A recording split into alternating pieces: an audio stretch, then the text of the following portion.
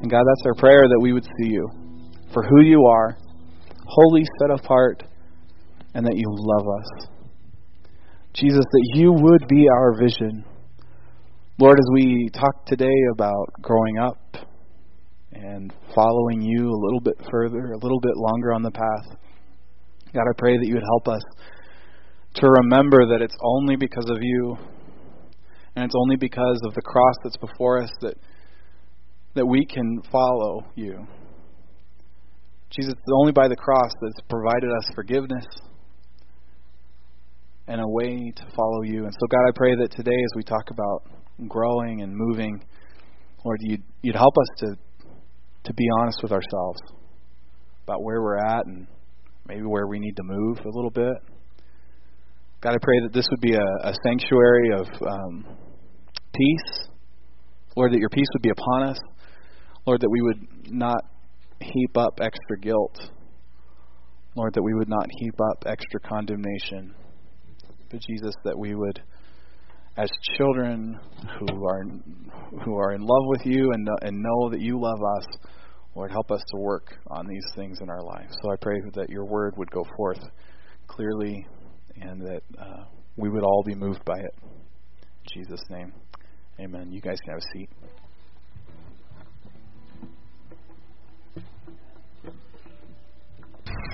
And this is the honker, that's the key, and there is the wheel to drive the car. This is where you put your foot to get it moving. You mean the pedal? Yes. What does this one do? That one opens the top. Watch. See, it opens the top. I can see the sky. That's mostly out. What do you do if it rains? The phone? If it rains and you're driving. What rains? If it rains, what rains? I said rain. Rain? Then we would close the windows. And what would you do if it was sunny after it rained? We could open the windows. Would the car be dirty? What? Would the car be dirty? What?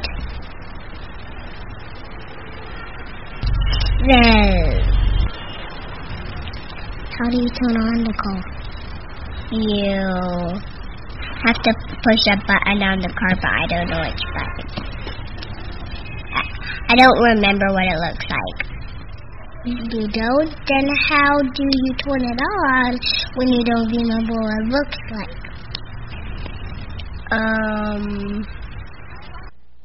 Did you lock the car? Yep. Those are actually the voice actors there, right? Yeah. At home?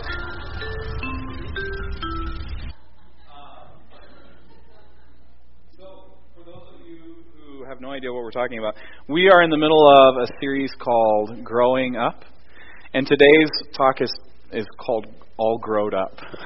Because, see, honestly, as a man guy kid, I have to admit that I feel a little bit of inferiority when I stand in front of largely my elders and tell them, we need to grow up.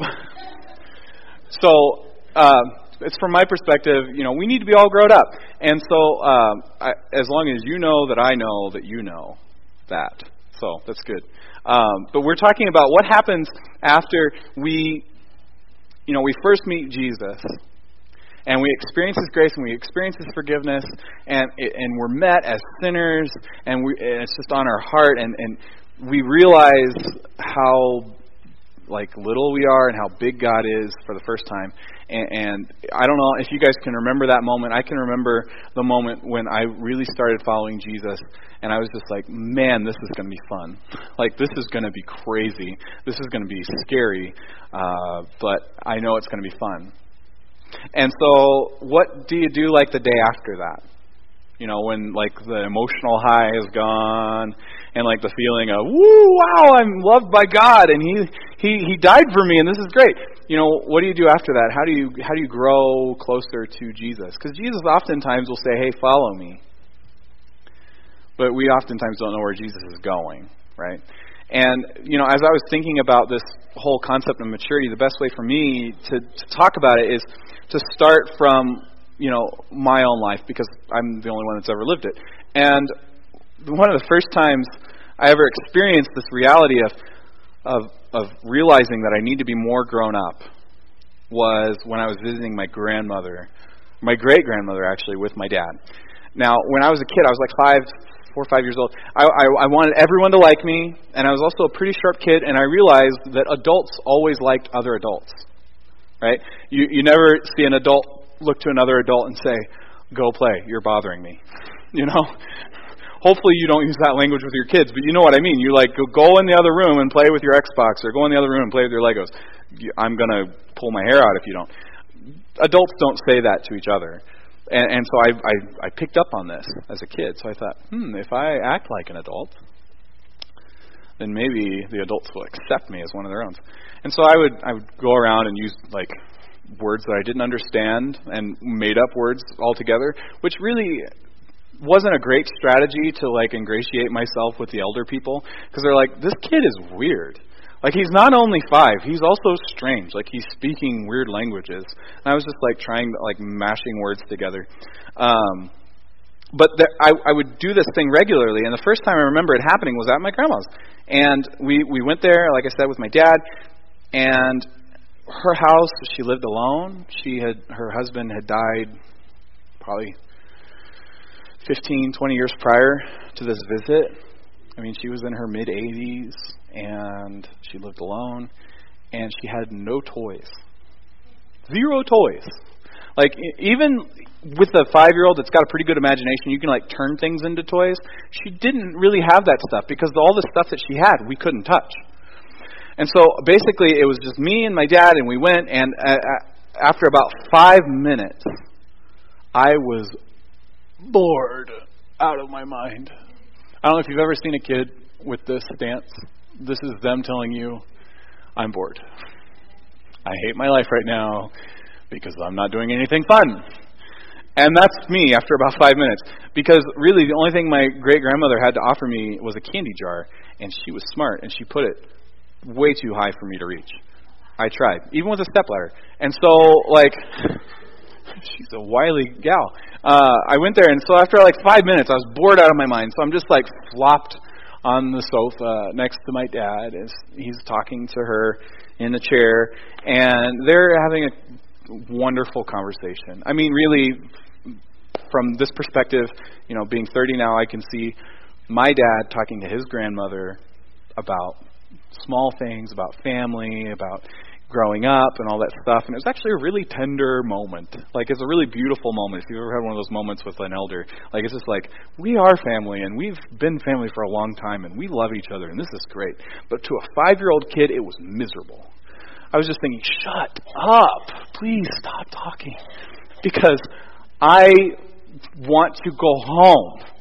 As soon as you finish talking, I can go home and play with my toys, and they are fun. And so I don't know if you remember when you were a young child, but when your world was not well, the entire world was not well.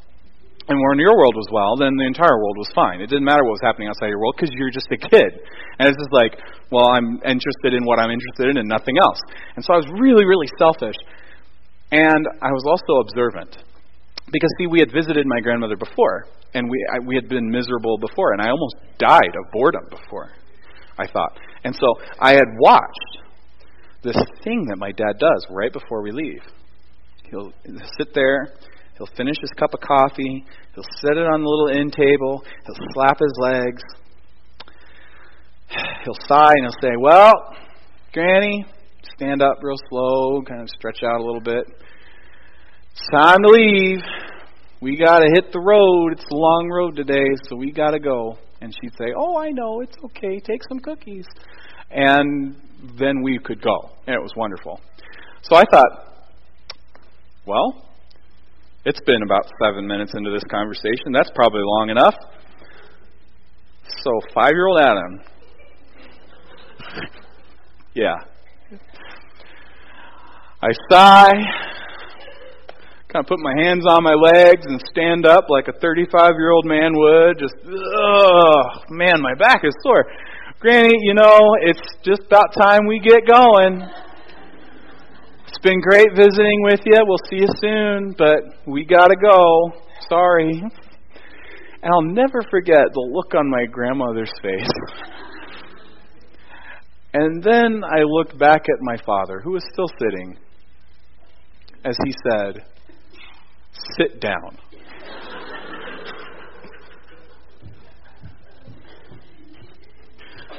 I was in this moment where I was just this kid, and I was wanting to already be grown up. I was already wanting to be like down the road to the point where other adults would look at me and respect me. And it was this frustrating thing that actually continued on in my life and continues on today, because I live in the future.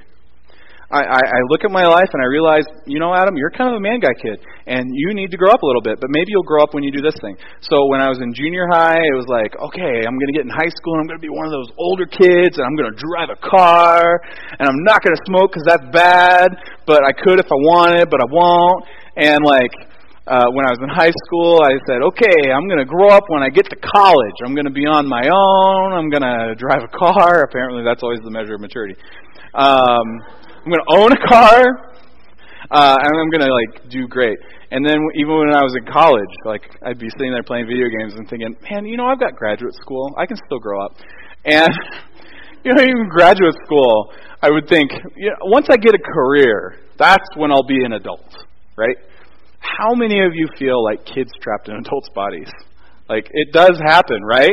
Where it's like you turn around and holy cow, you're 30. Or you turn around and holy cow, you're 40 or 50. Where did all that time go? Because the thing is, time is constant for all of us. And I think that desire for maturity, that desire to grow up a little bit, the desire to move on down the road a little bit in life is in all of us. Whatever stage of life we're in. In first service I talk about careers and relationships, how we want to maybe grow into our career. We want to be the best employee that we can be. We want to be the best boss we can be. We want to be the best small business owner that we can be. We want to kind of take steps forward to that. So we read books and try practices and try to move forward. And then we look back and we think, oh wow, I didn't know anything then. Maybe that's where you're at today. Maybe you're just thinking, I just wish I could take the next step in my job. I wish I could take the next step in what I do for a living. But maybe not. Maybe for you it is relationships, and you have just suddenly realized, or you've realized a long time ago, and you're still in trajectory, that you are not the person that you want to be in relation to your friends, and maybe to your spouse, to your girlfriend, to your boyfriend. Specifically, since I'm married, it's basically a microcosm of insecurity. You realize how bad you are at a lot of things. And when I got married, I realized how immature I was.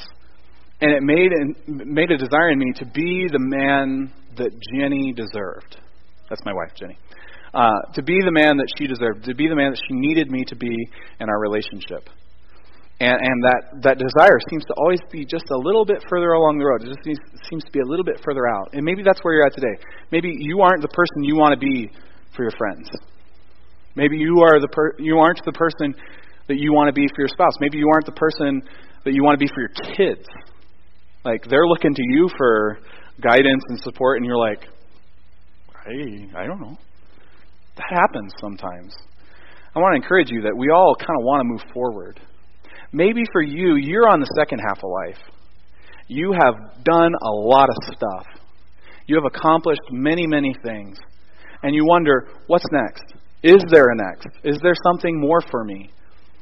Well, I want to encourage you that, at least from my reading of Scripture, and hopefully we'll kind of illuminate some of those passages today, that God always seems to call us just a little bit further on. Just a little bit further along the road. Just a little bit closer to Him. And so hopefully today, I don't want you to hear me telling you, shame on you, you're such a bad person. Today, as someone who is struggling with this stuff, I'm going to invite you to struggle with it with me. open our hearts, do a little open heart surgery, and look at our lives and say, where are we in this? Where are we lined up according to truth? How are we measuring up against this? Because really, I think God is calling all of us to maybe just a little bit forward. And so, would you join me, please, in Hebrews chapter 5. This first part's not going to be on the screen. We have 6:1-3 that's going to be on the screen. But this is one of my favorite passages in Scripture. It's oft misunderstood. It's oft misquoted. People have used it to hurt people, this section. And I want to encourage you that I'm not going to do that today. Hopefully, I'm just going to illuminate some truths that are going to help us. See, the interesting thing about the book of Hebrews is that no one knows who wrote it. Did you know that? There are some really good guesses, but no one knows for sure who wrote it. It's actually one of the only books of the Bible that has that quality about it. But it was so well accepted by the early church. Its apostolicity was so well accepted, they thought, oh, this is definitely a word from God, that they included it in their corpus and they passed it along to us. So we can trust and know that Hebrews is inspired by God, even if we don't know the name of the person that wrote the letters down. But it was also written to a group of people that are probably a little bit different than us. See, their background was they grew up in Judaism, which was basically one of the ancient cultures. We read about it in the Old Testament. They read about it in the Old Testament. The Jews followed God through thick and thin, and they didn't follow God through thick and thin. Like, we know their story pretty well. And they knew their story pretty well. So the book of Hebrews is littered with references to the Old Testament. It's constantly and throughout that whole book brought up. And so the point, I'm going to summarize, it's 30,000 feet, of Hebrews is that through obedience to truth, we can inherit reward. We can inherit rest. The author of Hebrews compares it to the promised land. He says, in the same way that they were faithful and they followed, they inherited the promised land. If we are faithful, if we are obedient, we will enter into our own rest. We will enter into our own promised land. So he's going through these teachings, and he stops. Like, there's this moment, he stops, and he says, we have much to say about this, Jesus specifically, but it is hard to explain because you are slow to learn. He probably wrote that one verse to me specifically. In fact, though by this time you ought to be teachers. You need someone to teach you the elementary truths of God's Word all over again. You need milk, not solid food. How many of you have ever heard of that juxtaposition of words, milk and food, milk and solid food, or sometimes milk and meat? We talk about that in church. We say, if a church is good and if someone asks about us about it, we'll say, well, I'm just really well fed there. Like, they just really dive deep into the Word, and I feel like it's got a lot of good content, and the preacher is actually good, and it's awesome. Or when we leave a church because we didn't agree with something or something, a lot of times we'll say, oh, I just wasn't really well fed there. I just wasn't feeling it. We kind of use that. They would say, it was just kind of like shallow, just kind of like milk. And I was looking for more like meat and potatoes, Christianity, solid food. And so they went to a different church because of that. I've done that. I've said both those things. And I have close friends that have done that and said both those things in that context. And hopefully you'll see here, and if you don't see it here, please do a study in this section. The difference is not between simple things and complex things. The milk is not elementary things, and then the meat is actually like more grown-up things, like let's talk about Arminianism, or let's talk about amillennialism, or covenant theology. It's not that. Not by a long shot, actually, and he explains. He says, anyone who lives on milk, being still an infant, is not acquainted with the teachings about righteousness. But solid food is for the mature. This word here is going to come up a lot of times, and sometimes it'll read perfect, sometimes it'll read mature. It's the exact same word. But solid food is for the mature, who by constant use have trained themselves to distinguish good from evil. I have spent more years than I should have probably. I crammed a 4-year degree into 5 in undergrad in Christian education, in specifically biblical studies. Spent a lot of time in languages, spent a lot of time in Scripture, spent a lot of time in the apparati around Scripture, years, just nearly a decade. And I've been teaching it for a long time, and I fell into this trap about halfway through my educational path to nearing the end of it, and I didn't realize it. That I thought, knowledge, that's where it's at. I think I'm going to get a little bit closer to Jesus. I think I'm going to be more mature as a Christian. I think I'm going to grow a little bit more if I could just know a little bit more.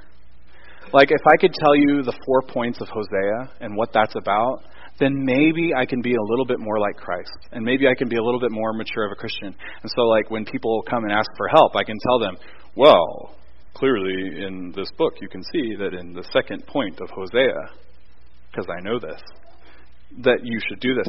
And I felt this. And I fell into this trap that knowledge equals maturity. And I want to encourage you and maybe edify you to say that knowledge is necessary, but it is by no means sufficient for maturity. Our rank with Jesus, why are we saying rank? Our relationship with Jesus is not dependent on the amount of stuff we know. Like I guess it's not dependent only on the amount of stuff we know. You know, you have to know the truth to do it. So knowledge is necessary. But a lot of times we fall into this trap of thinking that that's the truth. See, the thing is, this note thing that you're writing down, I love that we have notes because it helps me focus because my brain is all over the place. But at the end of the day, if the only thing you get out of a sermon is what you've written down, and it never bleeds into your life, and it never bleeds into action, you just know more, you might as well throw it away. Like there's no value in it. Knowledge unapplied. There's a verse in 1 Corinthians 8:1 where the Apostle Paul is writing to a group of people that are going through a lot of stuff. And he's talking about food sacrificed to idols, and he says, you know, this is a big division, and some of you know better than others, and we all have knowledge. Knowledge puffs up, but love builds up. Knowledge puffs up, but love builds up. He says that knowledge is this thing that fills you, and it's like a bellows. You know, if you've ever seen an old furnace with a bellows, it's like you just stick the hose in your belly button and you just... Medically, that's a bad choice, right, Bonnie? Don't do that. But, you know, you just kind of inflate, and you become like the Michelin Man of knowledge. And that's what I was. By the time I exited seminary, I was a worse disciple of Christ than when I went into Bible college. But I knew all this stuff. And like, I could tell you all the books of the Bible in order, and I could tell you probably a summary of each one. But at the same time, like my life, I was just totally not following Jesus in a lot of areas. Knowledge puffs up, but love builds up. The juxtaposition is that love is this structure that stands outside of you, and it holds you up, and it's something that you can lean on. But it's so much harder because it's a verb, right? Love is a verb. You got to do stuff. It's tough. You know, as I was thinking about this trap of knowledge, I was telling Jenny about it, and she's like, "Oh, there's this video. I just shared it on Facebook. You should totally watch it." So we're going to do that. Could you please play this video? This is about what kind of the knowledge culture that sometimes pervades our church.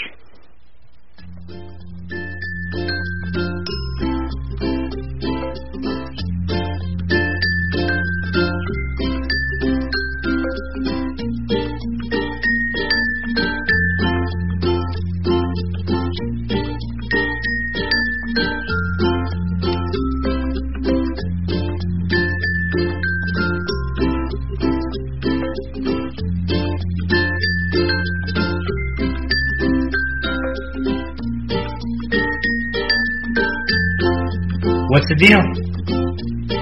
What? I told you 3 days ago to clean your room. I know. Well, I'm glad you know it's a mess. I memorized what you said. What do you mean you memorized what I said? Every word. Wait, you memorized that I told you to clean your room? Yes. And I learned how to say it in Spanish and in Hebrew. And if you want to know how to say it in Spanish, it's Yo limpio el dormitorio. That's what? That's Spanish. Spanish. Spanish. Okay. And I read a book. It's called 5 Ways to Clean Your Room. It just really helped me to understand, like, what you said. And it was really life-changing. It was awesome. And I had friends from my small group over. It was so good. We talked about, like, the importance of a clean room and, like, what it's like to have a clean room and, like, how you should have a clean room. It was so good. It was absolutely incredible. And Susie came over, you remember? Yeah. She came over and we, like, mapped it out on a sheet of paper on what my room would have been like when I did clean it. And it looked really good. Like, everything was really precise.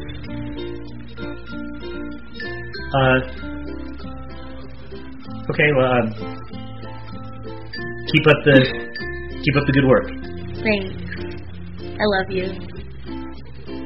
Keep holding me accountable. Yeah.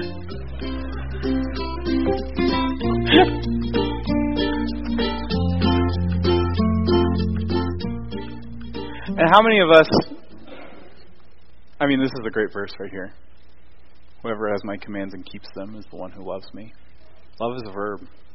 When we want to follow Jesus, we can't just read books about it. We can't just know points about it. We can't just meditate on it. There comes a point of action. And I know, again, like I said, I feel really silly standing in front of my elders saying, we've got to grow up in Christ. But I think in the last 30 years, I figured out that this isn't really linked to age. Because the truth is that time passes for all of us. And some of us grow a little bit more than others, and some of us don't grow at all. And, you know, we can't just sit on top of knowledge and say, yeah, we've achieved. I know this now, and so I know better. Like the Apostle Paul in the book of Romans in chapter 7, he actually says that when I found out that the law existed, when I learned more, I learned how low I was. I learned how deficient I was. And so we can't just rest on our knowledge. And so the next logical conclusion for me, and one that I've seen in the church and one I've seen in my own life, is personal righteousness. It's another thing that it's necessary. Like, you cannot love someone and be a beacon for someone if inside you are just a shambles and you are not following Jesus and you do not love God and you are not striving to follow Him. It doesn't matter how pious you sound. We need to trust in Him beyond our own righteousness. It doesn't matter how righteous you sound on the outside if what's on the inside is corrupt and gone. So we do need to have that personal righteousness. We do need to have that inside of us, where that recognition of who Jesus is and that He loves us, and that we strive to do good. We strive to follow Him. We strive to live the life that He died for. You know, we push for that. But I think a lot of times, because it's simpler, we stop there. Because it only involves us and our own world and things that we can control, we make that the point of following Christ. We make the point of, I've been saved by grace, but now I'm going to take care of this on my own. I'm going to start being good on my own. And hopefully at the point where, Jesus, you didn't have to die for me. I'm pretty good. We fall into that trap either explicitly or implicitly, but it happens. I have. And I want to share with you a word from Micah chapter 6. If you could actually turn there with me.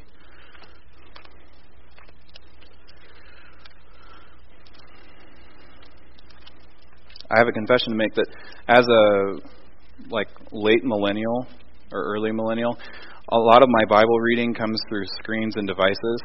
And so finding things in like an actual book Bible, it's a little bit more difficult. Micah chapter 6. Well, I'm cheating. What? That's the page number? And this one? You're my new favorite person. Yeah, that's the right one. 9:23. So, God is writing to His people, and there's this conversation between the prophet and God and the people. And He's speculating about the reality of God. And he catches this window into God's heart that I think David has found. And I think the New Testament authors have really blown wide open. In verse 6, Micah says, of chapter 6, With what shall I come before the Lord and bow down before the exalted God? Shall I come before Him with burnt offerings, with calves a year old? Will the Lord be pleased with thousands of rams, with 10,000 rivers of oil? That's a lot of oil. Shall I offer my firstborn for my transgression, the fruit of my body for the sin of my soul? See, at this point in time, the people of Israel living under something called the sacrificial system, which is basically, as soon as you did something wrong, you went to the temple and you killed something or you burned something up of value to you to kind of pay for it, like to pay God back for the mistake you made. And so they had all sorts of systems. They had oil that you would offer, incense. They had grain, animals, birds, all sorts of things that they would take to the temple. And you could even buy them at the temple, which was kind of against the point, and that's probably why Jesus got so mad. But they would go and they would sacrifice these things, and that was how they exercised their own personal righteousness. Like, it wasn't just about following the law, it was about following the law, but the sacrifices became a huge part of that. And they kind of wore that proudly, right? And in fact, the sacrificial system gave birth, I think, to a class of students known as the Pharisees, who Jesus rallied against all the time. But really, these were good people. Like, they followed law. They followed the law outside of the law that they made up so they would never fall out of the law. Like, they were very, on the outside, very righteous. And maybe they felt on the inside like they were being righteous. And their mindset might be the same as this person who says, should I bring my calves? Should I bring my grain? Should I bring 10,000 rivers of oil? What should I bring you?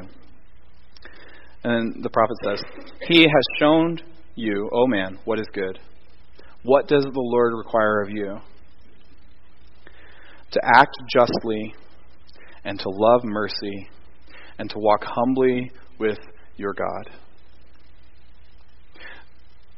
See, there's really no easy way. In fact, I would say it's impossible. Like, if you were the only person on earth to act justly, why would you need justice if you're the only person? Why would you need mercy if you're the only person? It's impossible to have justice without people. It's impossible to have mercy without relationship. And that's what he's saying. He's saying that we are required by God to act justly, to love mercy, and to walk humbly with your God. Righteousness is important. It's a necessary component, but it is not sufficient for what we do. So the greatest commandment that Jesus offered us, and He offered us in a lot of different ways, can be summed up quickly like this. That we need to love God, we need to love our neighbors. And He even defined that. He said it's the worst people because, the Pharisees love people they like and that are nice to them. He says it's the worst people, it's your brother, it's the person right next to you, it's everyone. We are to love God and love others. That's the chief command that God gave us. And in fact, that verse where He says that if anyone who keeps my commands will obey, they are the ones that love me.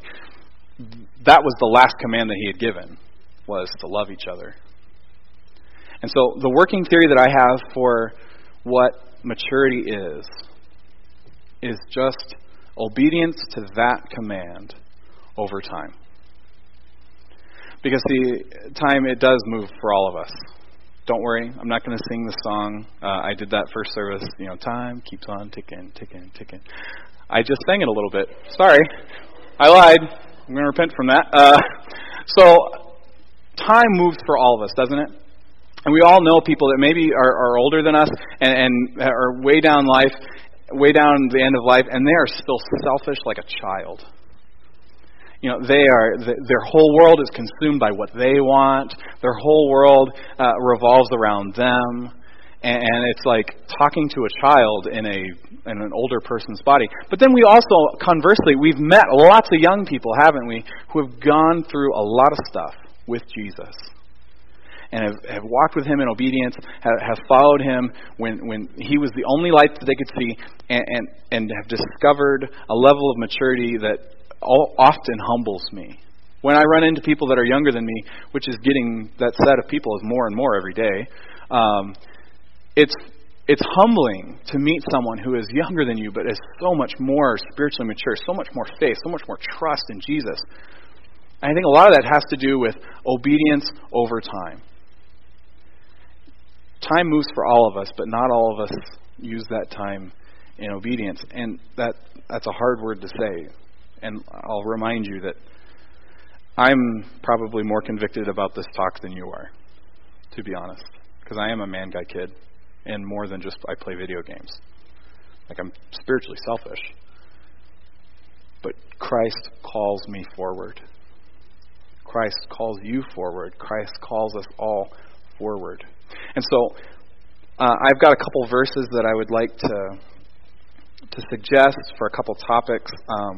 This is in no way comprehensive on what maturity actually looks like.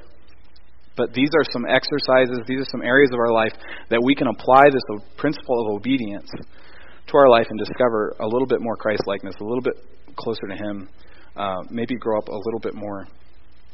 And these are all pretty hard for me to do, but all the more necessary. So the first one is that maturity equals obedience times time in our thoughts.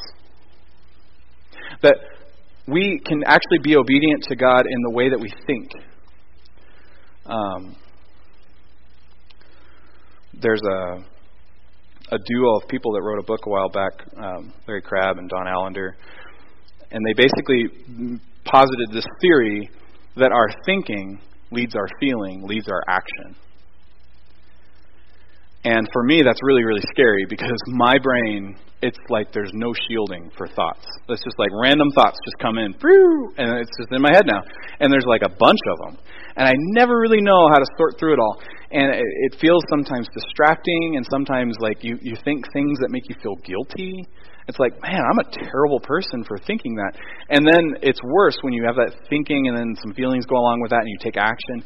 And it's just bad. But in 2 Corinthians, there's this very powerful verse that God is using in my life right now. And it's the Apostle Paul, and he's giving a defense to the same people that he talked about knowledge, how it puffs you up, but love builds you up. He writes them a letter later on. And this is the letter, and he says that in verse 4, he says, "The weapons we fight with are not the weapons of the world. On the contrary, they have divine power to demolish strongholds." So he uses that word again. He says, we demolish arguments and every pretension that sets itself up against the knowledge of God. God declares something to be true. And he says that his mission, the thing that him and his crew are doing, is that everything that is against what God says is true, he tears that down. He says, that's not true. What an incredibly brave thing that would be for us to do today in a postmodern world, where your truth is your truth and my truth is my truth, but let's all hug and be friends. You know, maybe sit around a fire and sing Kumbaya. There is truth that God has revealed about the world. There is truth that God has revealed about you and about me. And Paul says his mission is to tear down every pretension, every idea that stands against the truth of God. And then he uses this phrase that is probably familiar to most of us. It says, and we take captive every thought. I mean, how many of you have heard a Bible study or a sermon about the idea of taking captive thoughts? And usually, if it's like the ones I've heard, it takes the form of like buckle down, get in charge of your thoughts, like think well, you know, tell yourself what to think. That's a book. It's a good book. We've heard all this stuff. And for me, that's just not really helpful because I'm not that good at controlling my thoughts. I'm not strong enough to catch all of them that are just flying through here. And maybe you're the same way. But what he says is, he says, there is a line to hold your thoughts to. There is a line to say, nope, you're not going past this point because this is truth. And that line is Jesus himself. He says, to make it obedient to Christ. We don't just take captive thoughts because, we want to be well ordered. 6 tips for being a more successful person. We need to take our thoughts captive by Christ himself. By the love that he displayed, by the truth that he speaks, by the word that he speaks into our heart through his Holy Spirit. Our thoughts should be captive to Christ. And let me tell you about a little thing that happened for me that might help you. I was in a conversation with a couple friends. And they were talking, and someone said something that was very constructive, not at all unloving, and actually pretty helpful. But all I heard was, ouch. They said something that just hurt my feelings. It had something to do with something I'm involved in, and I took it so personally. And I don't know if you've ever done this, but when you're like thinking a thing that you know isn't true, and you're like, no, that's not true, and you like feel maybe a little schizophrenic because you're like talking to yourself. That's what I was doing as soon as it happened, because I heard this thing and I was like, he didn't mean it personal. He didn't mean it personal. Oh man! And like it was just eating my lunch, and all these old words that had been implanted in my life started coming back. So like worthless and good for nothing and incapable, and it was just like, oh man, this is terrible. And I realized at that point that I was just sitting under this one thought that was consuming me, which is nice because it's just one. So I was driving home, and I'm just like wrestling through this. And this verse comes to mind, and I think, Jesus, help me to make this obedient to your truth.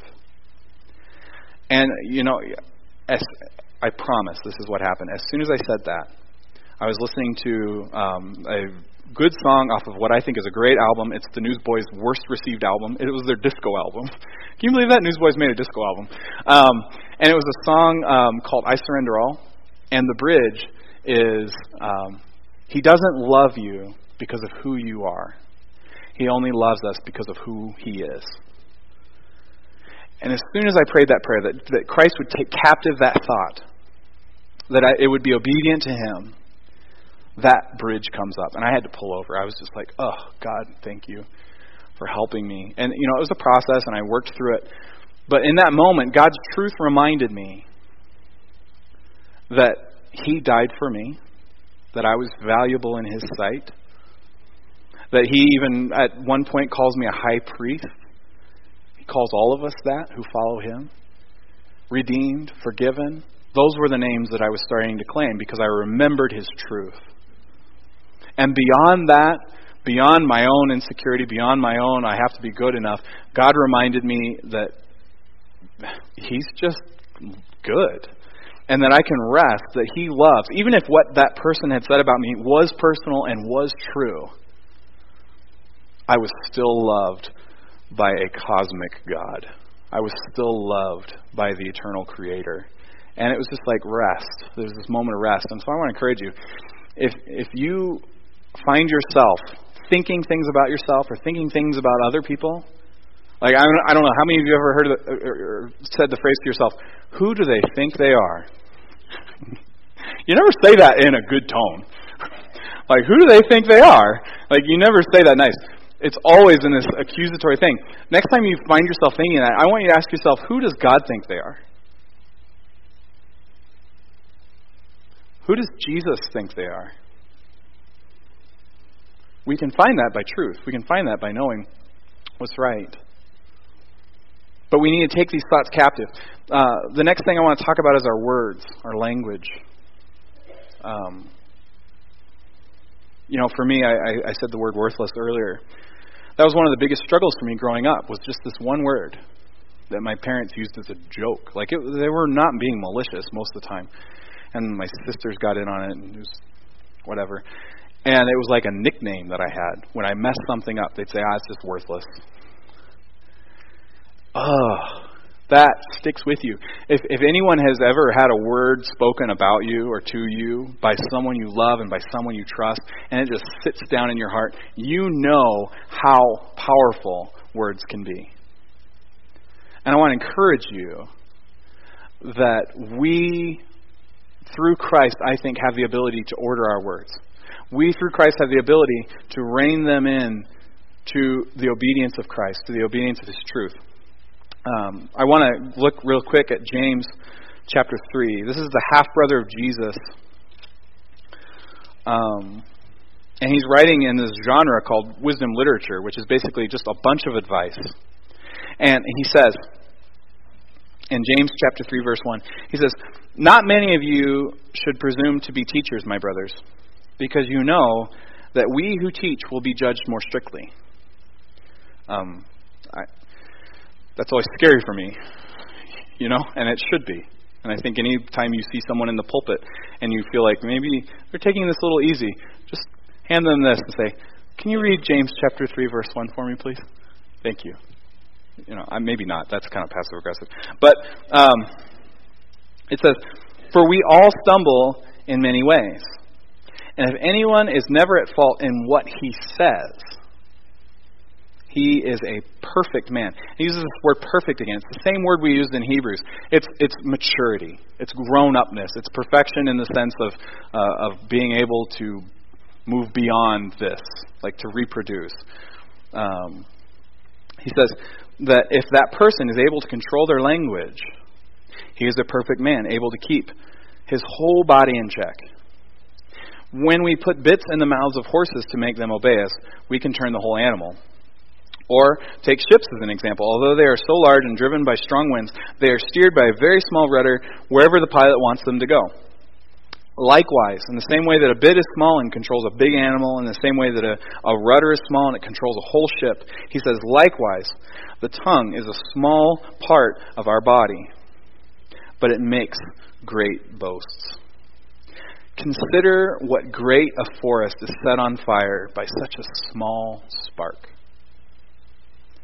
The tongue also is a fire, a world of evil among the parts of the body. It corrupts the whole person, sets the whole course of his life on fire, and is itself set on fire by hell. And then in verse 9, in verse 8 he says, "No one can tame it. It is a restless evil full of deadly poison." And in verse 9 he says, "With the tongue we praise our Lord and Father, and with it we curse men, who have been made in His likeness. Out of the same mouth come praise and cursing. My brothers, this should not be. Can fresh water come out of a salt font, or salt water, or can both fresh water and salt water come from the same spring? My brothers, can a fig tree bear olives, or a grapevine bear figs? Neither can a salt spring produce fresh water." Ouch. I have said some terrible things about people, just in passing. A lot of times for a laugh. And he says that no one can tame it in verse 8. But then he quickly turns around and he says, you do this. You should not do this. If we use our words to tear down the people around us, we use our words unadvisedly, not in line with the truth of Scripture, not in line with the truth of what Christ died for. If we're not acknowledging who they are in our words, we may start fires that go out of control. And so I want to encourage you, if this is a struggle for you, it's a struggle for me, to make your words line up with what is true. Not with what you're feeling right now. Not with what your gut tells you and you just want to burn someone down. Tell yourself the truth and then speak truth. Actual truth, not just what you think. And the truth is that God died for whoever that is. And that God made them in His image. And that God, He loves them. We have to order our language. And the last thing I want to talk about is relationships. Which is, a huge part of this anyway. But in 1 John 2, the Apostle John, verse 9 and 10, he says, Anyone who claims to be in the light but hates his brother is still in darkness. Whoever loves his brother lives in the light, and there is nothing in him to make him stumble. But whoever hates his brother is in the darkness and walks around in the darkness. He does not where he is going, because the darkness has blinded him. I want to encourage you that if we are to follow Christ in maturity and taking those next steps forward, one of the limits of our growth, one of our limits in our relationship with Jesus, one of the things that is going to make it more difficult is enmity in your relationships. If you have no ability to tell yourself the truth in your relationships and take captive those relationships to obedience to Christ, John says you might as well be walking around in darkness. That's hard. That's really hard. And I know that some relationships are really difficult, and I know that some relationships are really strained. But if we, as a church, interact with one another and with our extended families and with the community, if we interact with them in a way that Christ would die for us, the truth that Christ died for, if we interact with each other in a way that honors that, we're going to change our county, and we're not even going to try. We're just about out of time, but one thing I do want to say is that if you're going through suffering right now, if you're going through a situation where your faith is being tested, and, the chair example, where you say, well, do you believe in the chair? Then sit in the chair, and if you do sit in the chair, then you actually believe.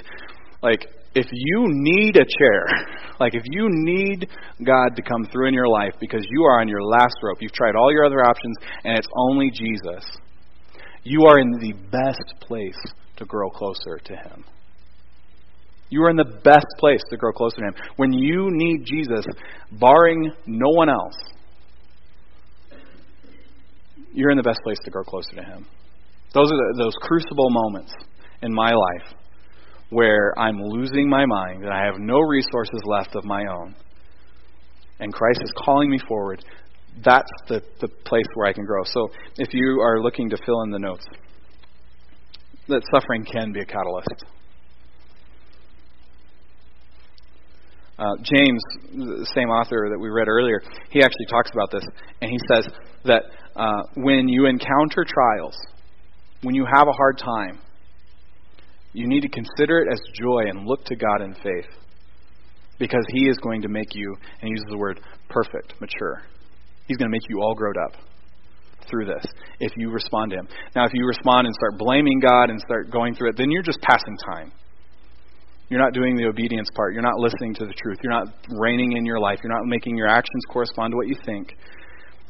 You're just passing time. But if you go through suffering, clinging to truth and acting on truth, we can become a little bit closer to Jesus. We can become a little bit more grown up. And I want to encourage you that it is possible. In Matthew chapter 7, verse 15 through 20, Jesus is talking about false prophets. And He says, do you mind bringing that up and we can just read it? He says, beware of the false prophets who came to you in sheep's clothing, but inwardly are ravenous wolves. You will recognize them by their fruits. Are grapes gathered from thorn bushes or figs from thistles? Does this sound familiar? So every healthy tree bears good fruit, but the diseased tree bears bad fruit. A healthy tree cannot bear bad fruit, nor can a diseased tree bear good fruit. Every tree that does not bear good fruit is cut down and thrown into the fire. Thus you will recognize them by their fruits. Now, to be completely transparent, He's talking about teachers. People that stand in front of people telling them things and hopefully it will help them live their life. Which is a lot of what I'm talking, that's what I'm doing right now. And you should always be able to look at the fruit of our lives and say, do they believe what they're saying? You can tell the difference between a false teacher and a good teacher by whether they're actually wrestling with the material. And at least today I am. And I want to encourage you that this principle applies beyond this, I think. That if we have Christ's truth in us and we're striving to grow closer to Him in our thoughts, in the way we talk, in our relationships, if we are striving for that, We don't have to work at growing fruit. How many of you ever heard like a apple tree out in an orchard going,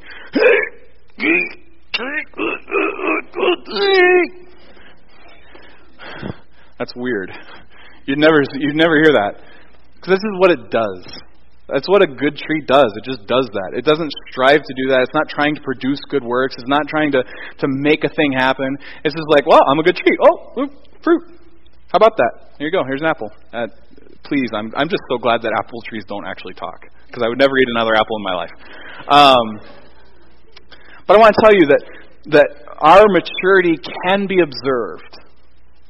And in fact, we are encouraged to observe and spur one another on. And I think it's in Romans 12, where he says, spur one another on toward love and good works. Toward love for one another. In James, at the end of chapter 1, he says that pure and undefiled religion is this, that you would take care of orphans, widows, and keep yourself unblemished from the world.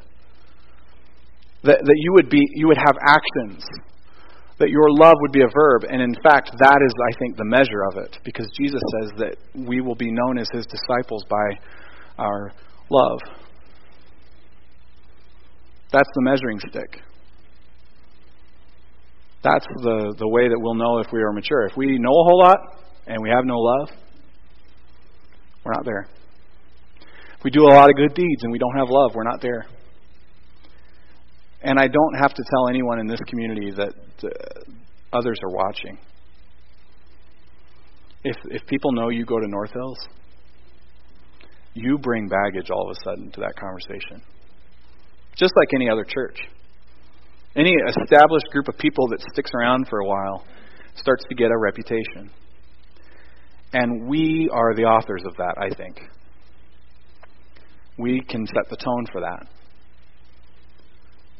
I think that we can be known at North Hills as a loving community that orders our relationships in line with Christ, that orders our language in line with Christ, that orders our thoughts in line with Christ, that we do things like we serve people, we love people. We're already doing that. I want to tell you that we're on a stage as a church, and that's a good thing. Because people will look to us and say, they love each other even when it doesn't make a lot of sense. And they love other people even when it doesn't make a lot of sense. And they say they believe something, and then they do things that correspond to that saying. And I want to encourage you guys, if you feel beat up today, please don't. Please don't. That's not the point of this. The point is that wherever we're at, Christ is calling us a little bit further. Maybe your thing isn't in the list. Maybe your thing isn't thought, talk, or relationships. Maybe it's something completely different that no one else shares, that you need to grow in maturity toward. Well, I want to tell you that Christ died for you anyway. Immature children, he died for us. And he loves us. And he's calling us forward because he loves us too much to leave us where we're at. So we're going to sing a song here at the end. And the ushers are going to come forward. And it's actually an opportunity for those of us who call North Hills home to financially support what we do, because there's a lot of stuff that we support financially. Like there's the Benevolence Fund where we help people out with groceries and bills, and we've got missionaries in a lot of places.